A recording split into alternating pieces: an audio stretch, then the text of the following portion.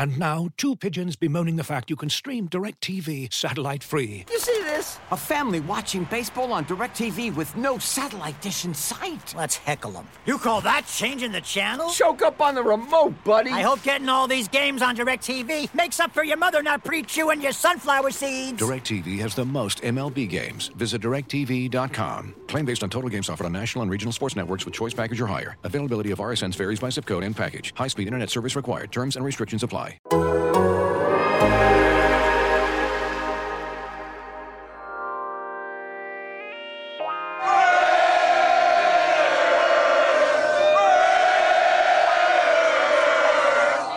There's been one demand, and that's holding up that Lombardi trophy, period. That's all I care about, is holding that trophy up and holding that trophy up here. The prime thing is you have to win. You have to win. Otherwise, you can't be a success in professional football. You're listening to The State of the Nation with Jimmy Durkin, Vic Tafur, Tashawn Reed, and Ted Nguyen on the Athletic Podcast Network.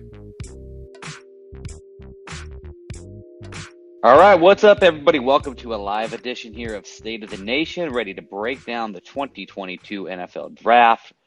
Was in Vegas, and I mean, Vegas, gosh. Vic, Tashawn, you guys were there. Tell us. I mean, it just seemed like that was probably the perfect location for it. We know this draft is going to bounce around. Kansas City next year.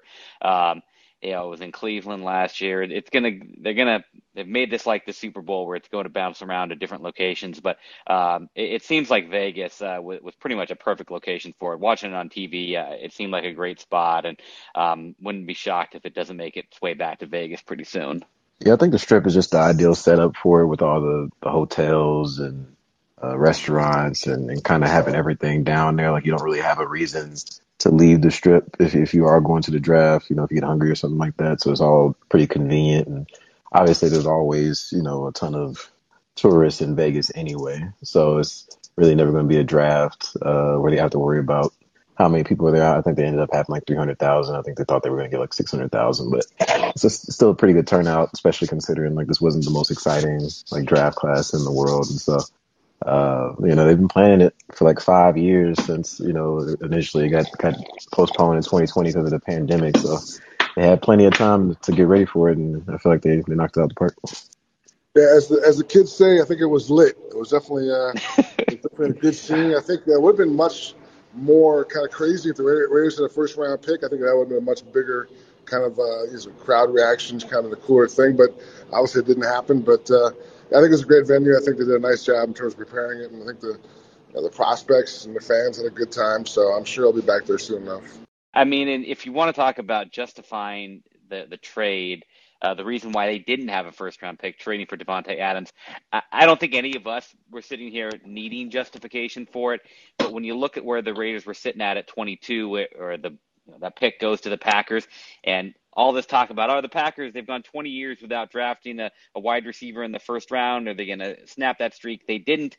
And the general consensus being, well, the way the receivers went earlier, there wasn't a guy of great value at 22. I know, Vic, you had talked a lot as we were looking into this offseason. Okay, the Raiders do need to find a number one receiver. That the route for them would be just to sit there and grab one in the draft. That would have been harder said than done. It doesn't look like 22 ended up being kind of the ideal spot. You wouldn't have gotten one of the top tackles, and you wouldn't have gotten one of the top receivers. So to me, I mean, the way the draft went kind of further just accentuated how good of a deal it was, how smart of a move it was to trade and go get Davante Adams. I agree with you. I think the one thing I'd say was I think it was a really deep class of receivers. So, like, look at the Packers. Packers took the best player available in the first round and took a receiver in the second round. I think it's pretty good. So I definitely think it was a good trade based on getting the best receiver in the game, and you give up 2 picks when really probably wouldn't be a lot of immediate value. But definitely I think there's some good guys we had in that first round besides receivers. But I agree with you based on just in general. If you needed a receiver, you weren't going to get an impact guy probably at 22. Yeah, plus the other thing, is even if there was a pretty good receiver prospect there at 22, the chances of them, coming in and having the impact Davante Adams, at any point of their career, let alone, this first year, next year, they're pretty low. And since the Raiders obviously went in a win now mode this offseason, that may not have align with their path. So, yeah, both on the sense of I think it was the right move regardless of how the draft board fell, but especially with how it did. They seem pretty justified in trading away those picks. And you see what's obviously happening right now with this receiver class, the class that was drafted 3 years ago. A lot of times it kind of takes until that third year. You look at a guy like Deebo Samuel with the 49ers. He was pretty good, obviously, his first year. His second year was, a little bit injury plagued. His third year, he breaks out. And it's like, as soon as he has his breakout season, it's like, all right, now you need to open up the bank and give him that big extension. That is kind of the tough thing with the rookie wage scale is that a lot of times that third year is kind of the year where everything starts coming together for a player.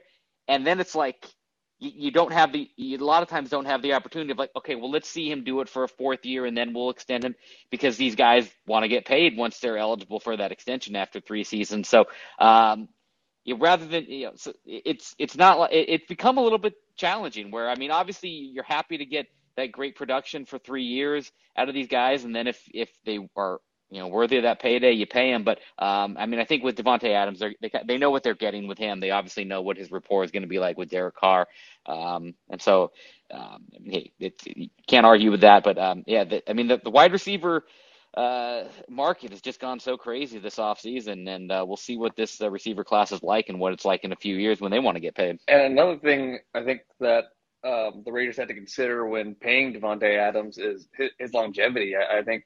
With the Tyreek Hill trade and what's going on with Deebo Samuel right now, it might be, partly because of the longevity with those smaller receivers that, depend a lot on explosion, that takes a lot of hits because, they need to get those yards after catch and take those short passes. I think the Raiders believe that Adams could be good for a long time because of the way he plays, his releases, the way he gets downfield. And, he doesn't have to be a guy that catches a ton of short passes and take a ton of hits. And I just think his game is just conducive to playing for a longer time. Yeah, plus the other part is the Raiders have their own, young receiver that they're probably going to have to pay a nice chunk here soon with Hunter Renfrow going into, the last year of his rookie deal. So, he's not going to get, A.J. Brown money or anything like that. But, if Christian Kirk is getting the contract he got, you figured the price for Renfrow went up this offseason just by nature of what happened with the market. So, whether they get a deal done this offseason or next year, that's kind of lining up with them having to get into this wide receiver market as well. All right, before we get to your questions, we'll just run down really quickly the draft picks the Raiders did make. They didn't obviously go on the clock until the third round. That's where they got Dylan Parham, a guard/center. Played really kind of everywhere on the offensive line except for center in college, but center based on his size and kind of not being that big of a guy. That's where his projection is that he could be an eventual center. So we'll see if he is able to battle Andre James. Maybe not necessarily this year, but a guy that brings him depth on the interior line. Then Zamir White, running back in the fourth round. That's an interesting pick coming a day after they did not pick up the fifth-year option for Josh Jacobs. Neil Farrell Jr., defensive tackle. Matthew Butler, another defensive tackle. Those were rounds 4 and 5, going back-to-back with D tackles. Added another offensive lineman in the 7th round, Thayer Munford, and then another running back, Britton Brown, in the 7th round. So 2 offensive linemen, 2 running backs, 2 defensive tackles. Really only added players at 3 different position groups. But when you don't have a first and second round pick, you had to kind of approach it as let's just see what interesting players we can bring in and give us some depth. And I think Zamir White is the guy that you kind of look at as well. With Jacobs and with Kenyon Drake being on the last years of their contract and not picking up the 5th-year option on Jacobs, here's a guy that could get a little bit of experience this year and build himself toward having a big role in 2023. Yeah, I was pretty surprised by the White pick just in the moment, just because it wasn't like unfathomable that they might draft a running back, but their first pick of day 3, there's some players on the board at offensive tackle and cornerback and even safety that kind of made more sense when it came to guys who could have a bigger immediate impact potentially. But, in concert with them deciding to decline Jacobs' option and, really the only running back on the roster, before they drafted White that had, a contract going in the next season was Brandon Bolden. And obviously he's not going to be a lead back, anything of that nature. And so, since they're not really committed to anybody, past this season, it makes sense to bring in a guy that obviously I think has starting potential in the league. He's had some rough knee injuries in the past in high school and college, and so I think even if he does take the starting role next year, they're probably still going with more of a running back by committee approach, like we saw in New England. And so it seems like Josh McDaniels is bringing that with him to Las Vegas. All right, let's head it over to the audience. We're going to bring Jeremy P. onto the stage. Jeremy, how you doing? You guys are totally stealing my thunder because I was going to ask about running backs, and you guys are covering that quite well just here in the last 2 minutes. I guess my question is, it's pretty clear. I wouldn't think Josh Jacobs is feeling the love from this new administration. What are the odds that he could possibly hold out before this season? At this point, I don't think it makes a lot of sense to hold out. I think his best bet now is to have a good year and then hit the free agent market next year and get paid. I think I don't know why holding out, because they're not really going to cave into paying him money now because they have a plan after he's gone. So I think his best bet is to play well, and let the chips fall with it when they may. Yeah, and he doesn't have a ton of leverage. Even though he hasn't missed all that many games throughout his career, he's almost always been playing through injury or missing practices or banged up at some point. And his efficiency has kind of steadily fallen since his rookie year. Obviously, a lot of that has to do with poor play from the offensive line the last 2 years. But it's not like he's coming off a crazy good year and hasn't been injured and showed he could be healthy. And now they were trying to move on from him. So. Yeah, I wouldn't like his chances too much if he was trying to, leverage his way into getting a new deal. Do you guys see White getting a lot of playing time in his rookie season? I don't. I still think Jacobs is going to be a starting back, and they're paying Kenyon Drake $8 million this year, so I feel like they're going to use him pretty significantly as well. And Brandon Bolden, he's a Patriots guy. He has the trust. He knows the system. He's probably going to be a third down back. And so I think Zamir's going to mostly be a rotational back this year and kind of learn the system and take his time. I would be, barring injury, which has happened. Jacobs has been beat up in his career, and Kenyon Drake is coming off of a broken ankle last year. So it's not unfathomable that, injuries may thrust him into action earlier than expected. But I don't think that'll be the plan going into the season. I do think and he's a little similar to Jacobs in terms of the jump cut. So I think if Jacobs does get hurt again, you have a guy who can fill in and kind of play that same kind of role. But I agree that learn the system, keep your legs fresh for next year, and kind of just bide your time. Yeah, White has a lot of work to do as far as being a pass protector as well. He has a size to do it, but he needs to work on his technique, and it's going to be a lot of refinement that needs to go in that area. So just kind of taking a redshirt year and getting better at pass blocking, learning the offense. I think it's going to be best for him. And this, like these guys mentioned, that the running back staple is pretty stacked, so it's tough to imagine getting a lot of playing time.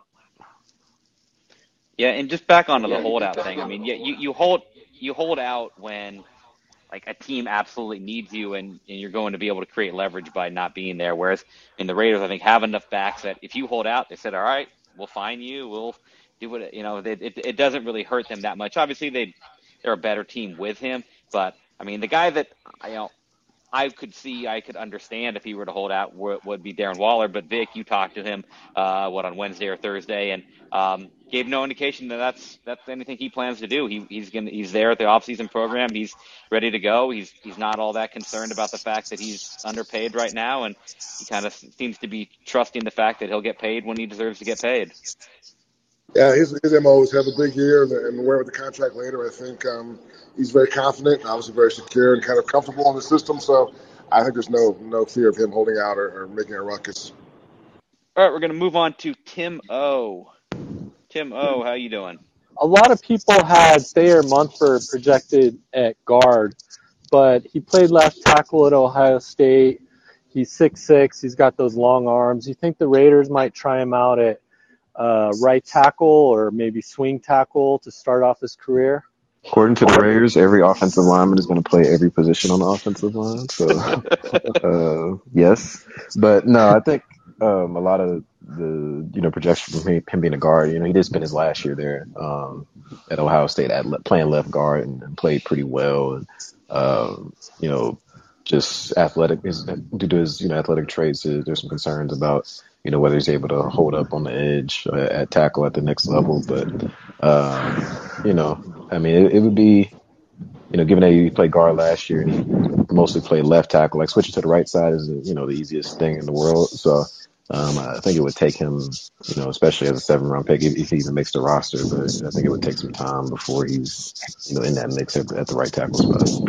I'll add that while Ziegler's been very vague about the other guys, he definitely referred to this guy as a tackle several times yesterday. So I think in their mind, he's clearly a tackle. All right, let's go over to Fergus S.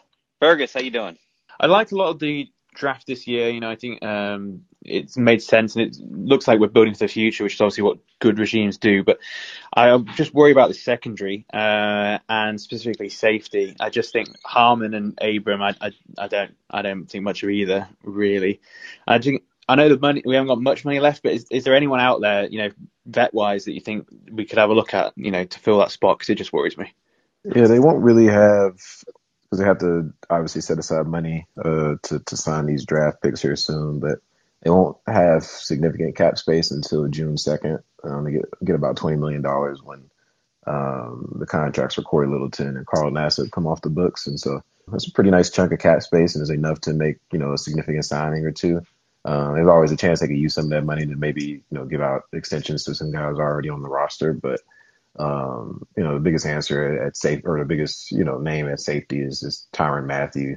Arshil Kapadia, he still has a free agency tracker, and I think that's the only safety that's still on his list of any significance. And so I think that's the only guy that comes to mind out there that would be like a big enough upgrade, even over like Duron Harmon, to be worth, going out and spending a bunch of money on.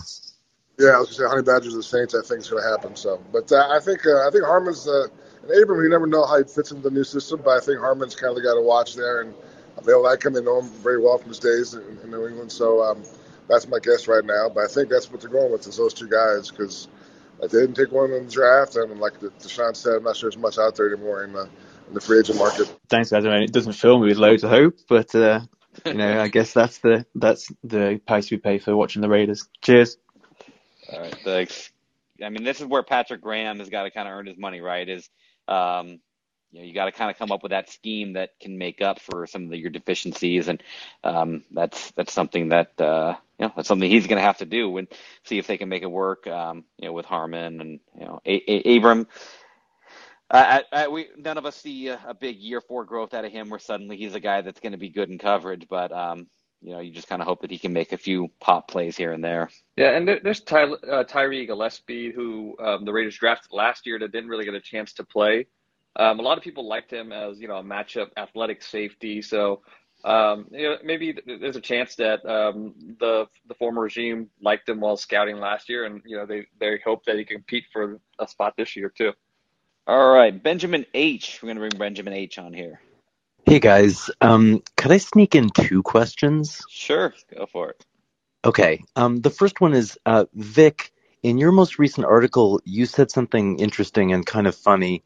You said that Mayock and Gruden started to get on each other's nerves, and I was wondering if you could elaborate on that. I think Mike was in a tough spot, because I think obviously you got a lot of the blame for the draft picks, but he doesn't really have final say, and Gruden has final say in all personnel moves. So I think there were some guys that Mike took that Gruden said, whatever, that's fine. I think those guys, if a guy didn't work out, I don't want to mention any names, but I think there was some kind of some shit talking back and forth a little bit if a guy didn't work out. So I just think that you can't just say Cleveland Ferrell. You can't just say that name like nobody knows that Cleveland Ferrell is a big guy that didn't work out. I just talked to Clea. I'm trying to give Clea a clean slate, man. I like Clea. But, so, I mean, obviously, I think there's blame that goes back and forth with moves. I just think that after, 3 years, or 2 years, actually, kind of started to run its course. I think that obviously, I think they got along fine in the beginning. I mean, John hired him, but I just think it's a rough kind of structure to have going here for a long time, as far as the coach being the guy who makes the final call on all personnel moves. Okay. Yeah, that makes sense. And then my second question is, and I apologize if this is kind of a downer question, but I still think about Henry Ruggs a lot. It just makes me so sad. And I was wondering if you guys had considered, like Jimmy, do you think he would grant any of you an interview? I think it'd be interesting to know, what he's doing with his days and what his life is like now. Do you think he would talk to you, or do you think he's under strict orders from his lawyers not to say a word to anybody? Yeah, with that I'm kind of legal guessing. situation going on now, he's not doing any interviews. I think maybe slim, small chance after the legal situation's done, and I mean, presumably he's in jail. That seems like to me like one of those where maybe 10, 15 years down the road you see him do a TV interview or, but yeah, anybody who's in an active legal situation, they're going to be focused on that, and there's no way there's no lawyer that's worth hiring that would let somebody in that situation talk to the media. Could be worth a shot, just saying. But okay, well anyway, thanks a lot, guys. All right, thanks, Benjamin. Looking for an assist with your credit card but can't get a hold of anyone? Luckily, with 24/7 US-based live customer service from Discover, everyone has the option to talk to a real person anytime, day or night. Yep, you heard that right. You can talk to a real human in customer service at any time. Sounds like a real game changer if you ask us.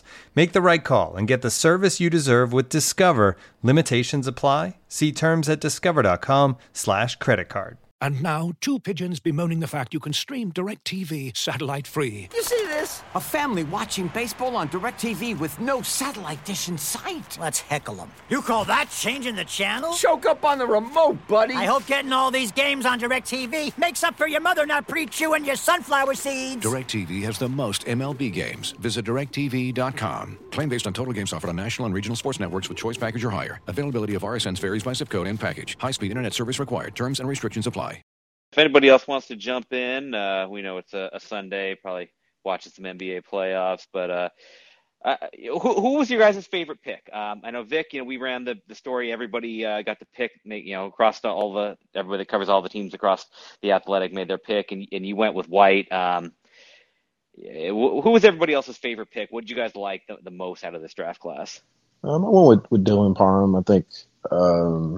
Even though this offensive line is a tricky position because if you don't start or injury doesn't happen, it's kind of hard for you to make like a noticeable impact, But I think, if he's able to be, even a dependable interior backup offensive lineman this year, whether it's a center or guard, just given all the bad luck they've had with injuries on the offensive line the last couple of years, not trying to speak that into existence, but, this team is, when that happens, they've been really ill prepared, and been lacking people that can actually step in and feasibly start and play at a decent level. With it being a 17-game season and just being a team with playoff aspirations, having that kind of depth at the end on the offensive line, especially somebody who can have multiple spots, is really important. And who knows? I mean, if he comes in and has a crazy, OTA and training camp, maybe he does end up winning a starting job, but. Whether he does or not, he's clearly somebody that has starting upside in the year to come. And, considering, I viewed offensive line as their biggest need all off season, it seemed like a good pick overall. Yeah, I like Parham a lot. I think, I don't know if he's going to be a starter, but I definitely think that adding him into the room and letting him compete for a spot is a good idea. I know that they gave, I always blank on his name. The center right now, Andre James. Yeah, Andre James, the extension last year, but I don't think this regime is loyal to him and is just automatically going to assume that he's a starter. Especially, watching his film last year, he did make some improvements, but I don't think he played well enough to just solidify himself as the center of the future, especially for. A new coaching staff. So I think Parham could go in, and I think he has a legit chance of, competing for that starting spot. I think he fills in checks a lot of boxes that the Patriots like from their offensive linemen. He's really smart. You can see his eyes always in the right place. He's great coming off combo blocks, has a really big lower body. He doesn't, has a good anchor. He didn't give up a sack in 2021. So, yeah, I think he has the makings of a really good center and could add more physicality to the offensive line than James showed that he's been able to. Yeah, and with James, I mean, even after this season, you could have a dead cap hit of less than $2 million if you wanted to cut him. So, I mean, they gave Andre James an extension earlier than I think we all thought they really needed to. But it wasn't like they gave him a long-term extension. They did restructure it, so there is some money pushed out. But still, I mean, the dead cap hit if cut after this season, would not be exorbitant. It'd be, I mean, even right now, if they cut him, it'd be $3.4 million of a dead cap hit, which you probably wouldn't do. But 1.9 after this year is not bad at all. So the funny thing about Parham is that, and I think it's kind of a good thing in his benefit, is like he's the first guy that the Raiders draft in this draft class. So it's like you talk about him as like, oh, he was their top pick. But I mean, the beauty of it is he was a third rounder. If they had those first 2 rounds, if they had picks there, and he was the third guy they had taken, and he was a guy that was just providing them depth this first year. That's kind of what you'd be fine with. That's what you'd expect. You wouldn't have expectations of him coming and being a starter. His name is magnified a little bit because he was the first guy that the Raiders picked. But there's not a lot of pressure on him that he has to come in and be an impact player year one, like last year with Leatherwood. Obviously, I mean, when you draft that guy as your starting right tackle, in the first round, that guy does have to come in and be your starting right tackle, and we know how that worked out, and we'll see how he works out going forward, and we'll see if he ends up even being a starter year 2. But I mentioned the new regime doesn't seem like they're going to be all that tied to anything that the previous regime did.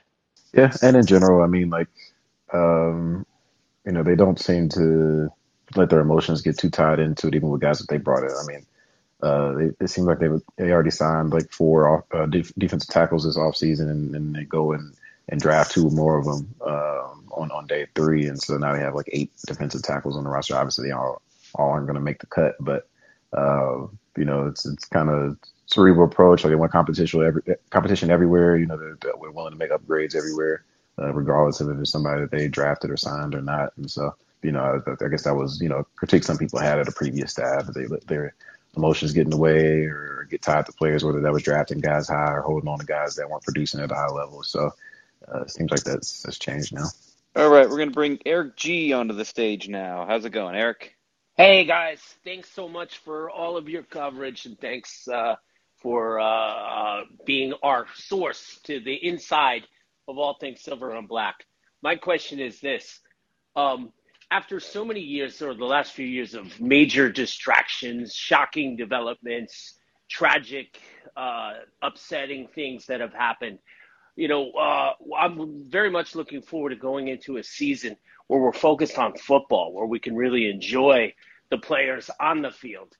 And, whether it was Khalil Mack or AB or Gruden or Henry Ruggs, what do you see, as the potential to distract from the on-field this year? I'm worried, of course, about Jacobs, about Waller, but do you guys see anything looming like that, or do you think we're past that and we're going to have a season where we can enjoy Raider football on the field?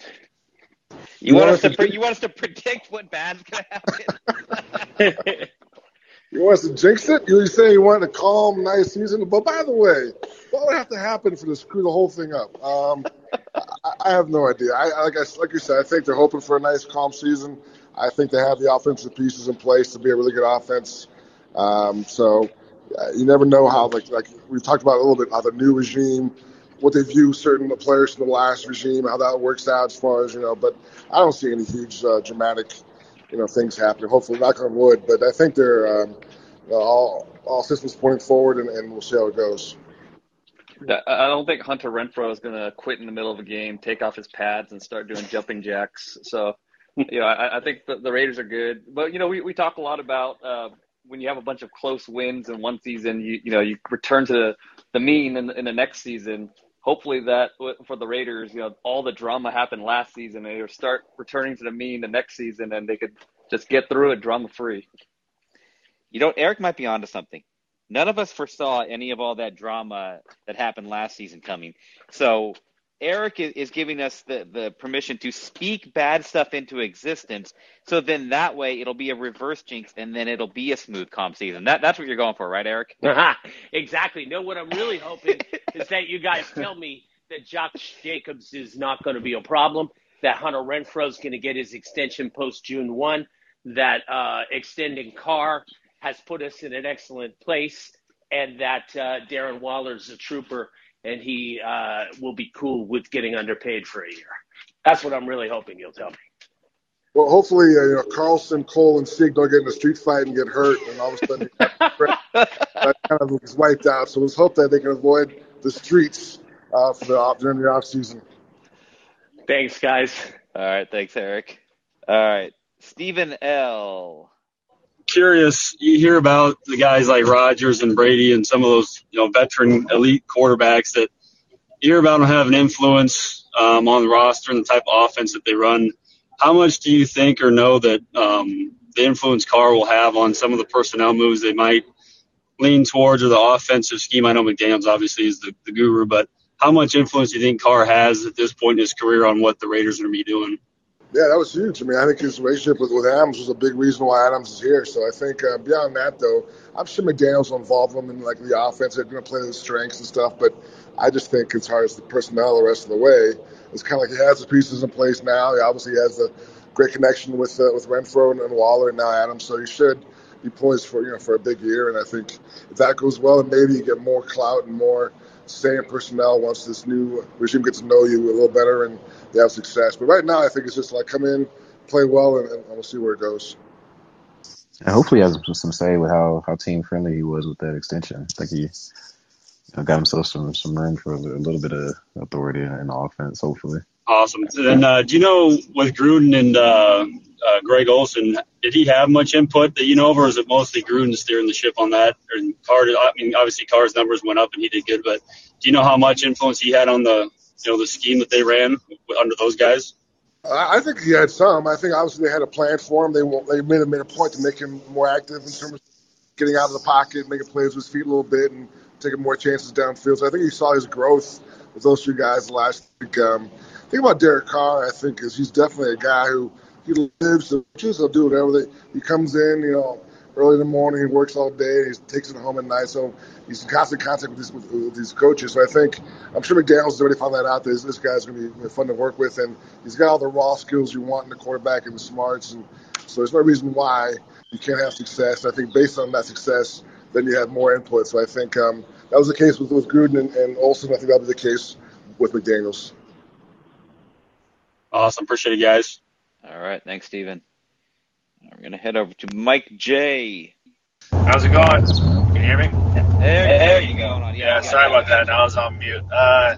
With that money coming up in June, I mean, obviously they picked up, some linemen through the draft and whatnot, but what about something like Darrell Williams? I mean, I know you guys mentioned Matthews is possibly going to the Saints or whatnot, but, I mean, they definitely still need help on that back end. I really like Abrams, but, he's a liability in coverage. So spending that money after June 2nd, do you think something like Darrell Williams from the Bills could help shore up that right side? And if not, I mean, adding something else in the back end as far as safety goes? I still think they might be in the evaluation process. Like I'm sure they're leading process, a certain way or another. But after they go through OTAs and really get to go through on-field work and get some team drills in there, I think they'll have a better sense of, do they feel like they have an answer, in-house answer at right tackle to start, or do they need to go get another starting caliber safety? I'm not sure they've completely made up their mind when it comes to those two positions in particular. I can see them adding a tackle later on. I still think Marcus Cannon, who McDaniels coached in New England, is worth a shot. But I can see them adding a veteran tackle. But as far as the defensive back, I just don't see any real impact players. Maybe guys that could add some depth, but I just don't. Other than the Honey Badger, it just doesn't seem like there's a lot of impact players left in that position. Tim O, what's going on? With the Raiders drafting 2 running backs, do you think there's a greater chance Kenyon Drake is fighting for a roster spot? He seems to bring the similar skill set as Bolden, who is coming from McDaniel's system, maybe has a leg up, and Drake was just really bad pass blocking last year. So what do you think about that? Or is his salary cap hit just so big if they cut him that $8 million you have to keep him? in a dead cap hit if they cut him? Yeah. Yeah, if they were to cut him later on, it would also like push dead money into next year. So I don't think. I just think his contract, the way his contract is structured, even if they aren't super high on him, which I don't know if they are or not, or aren't, but it's just not really feasible to cut him. Plus, they restructured his deal this offseason, so I don't think they would have done that if they had some plans to try to move on. All right, thanks, Tim. We're gonna go David D. If let's see, we'll give him another chance. David D. What's going on? All right, so I got two quick questions. The first one is, does this regime believe in Mullins? Because it seems like once we got Rock Ya-Sin, I mean, it sounds like we were in on Gilmore, but obviously they didn't go too hard for him. So do you think that they believe in our DBs already? And then how do you think the running back workload is going to play out? I think with Mullen, there's some injury concern there, and I just think anytime you have the chance to add a corner with the pedigree that Stephon Gilmore has, you're going to try to add it. But I don't think that's quite an indictment on Mullen, but I do think that there are some concerns with his durability and if he could hold up for an entire season. Yeah, especially coming off of last year. I think he only played with 4 or 5 games, and they got to a point in the year where they were rotating Brandon Faison and Desmond Trufant in and out of games, and they definitely didn't want to end up in a situation like that again. But between Mullen, Anthony Everett, and Rock Ya-Sin, I would say they probably have 3 starting caliber outside corners, and obviously Nate Hobbs thrived last year as a starting nickelback. He can also play some outside corner as well if need be. But I think part of the reason why I thought they might draft a cornerback is with Patrick Graham using as many defensive back heavy sets as he does. He's a big nickel guy, but also dime guy, and maybe even some 7 defensive back packages at certain times. And so with as many defensive backs as he likes having on the field, and wanting to keep them fresh, it makes sense to continue to add at that position, and it doesn't necessarily mean that they don't view the guys that they have there already favorably. And when it comes to the running back room, like I really do expect for it to be a running back by committee approach. I mean, it seems like they're probably going to carry 4 running backs on the roster now, and it wouldn't really make sense to do that if you're just going to feed Josh Jacobs every time like they've done at times in his first 3 years. And so I think it's going to be more evenly split maybe than we see in recent years, and that may end up helping Jacobs get back to that efficiency that he had in his rookie year and avoid some of those injuries. So kind of like who has the hot hand in the backfield, basically. Yeah, I don't necessarily see like them switching like who the starter is from week to week, necessarily like barring injury. But I think they're going to rotate those guys and keep them all pretty fresh. That's kind of the whole, especially with them spending the draft pick that they did on Zamir White. It just wouldn't the resources that they allocated to that position, type of money they're playing some of the guys, and how many backs they're going to have. It wouldn't make sense for them to do all that without kind of taking that approach, in my opinion. Vic, I've gotten the impression over the years from reading your coverage, first at the Chronicle and then at the Athletic. I don't want to put words in your mouth, but I've gotten the impression that Lane Kiffin was a major asshole, and I was wondering if you could tell us your favorite Lane Kiffin story from, your favorite story from the Lane Kiffin era. Actually, I'll be honest, that was kind of before my time, so I knew, I heard stories about him, but I wasn't ever there firsthand. But, I think what you've heard, the image, I believe it is true. I think he is kind of a guy who's very full of himself, and maybe people don't really root for him to do well around the league. But definitely he has some intelligence. Definitely has a good offensive mind. So, but that was before my time. My first year on the beat was Tom Cable's year as head coach. So I don't have any firsthand Lane Kiffin dirt to spill. Oh, that reminds me. Has Tom Cable found a job?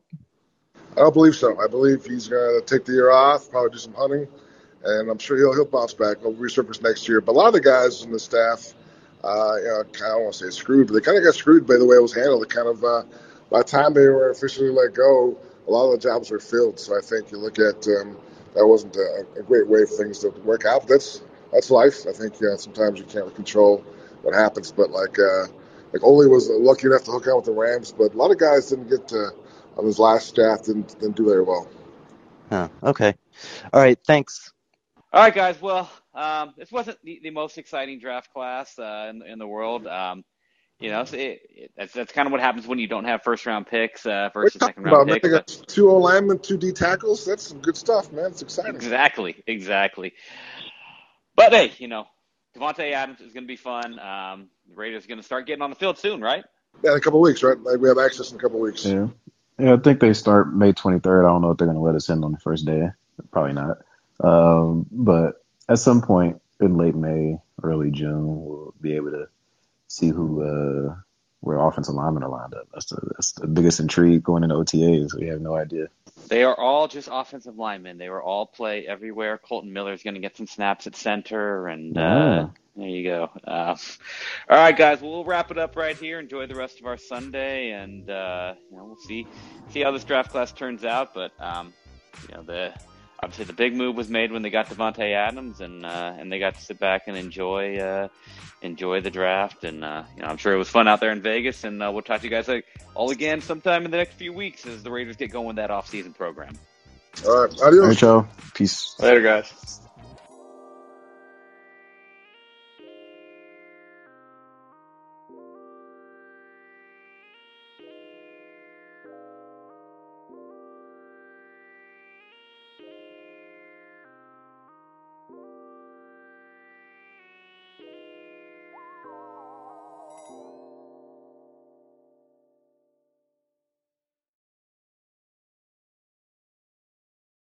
Looking for the best place to buy tickets for any of your favorite teams or sporting events? We've got the spot. Our partner, StubHub, has been the leading ticket marketplace in the world for over 20 years, providing a 100% guarantee with every order. From a worldwide selection of live events, the widest choice of tickets, and industry-leading partnerships, StubHub has what you need to purchase with confidence. StubHub, an official partner of The Athletic.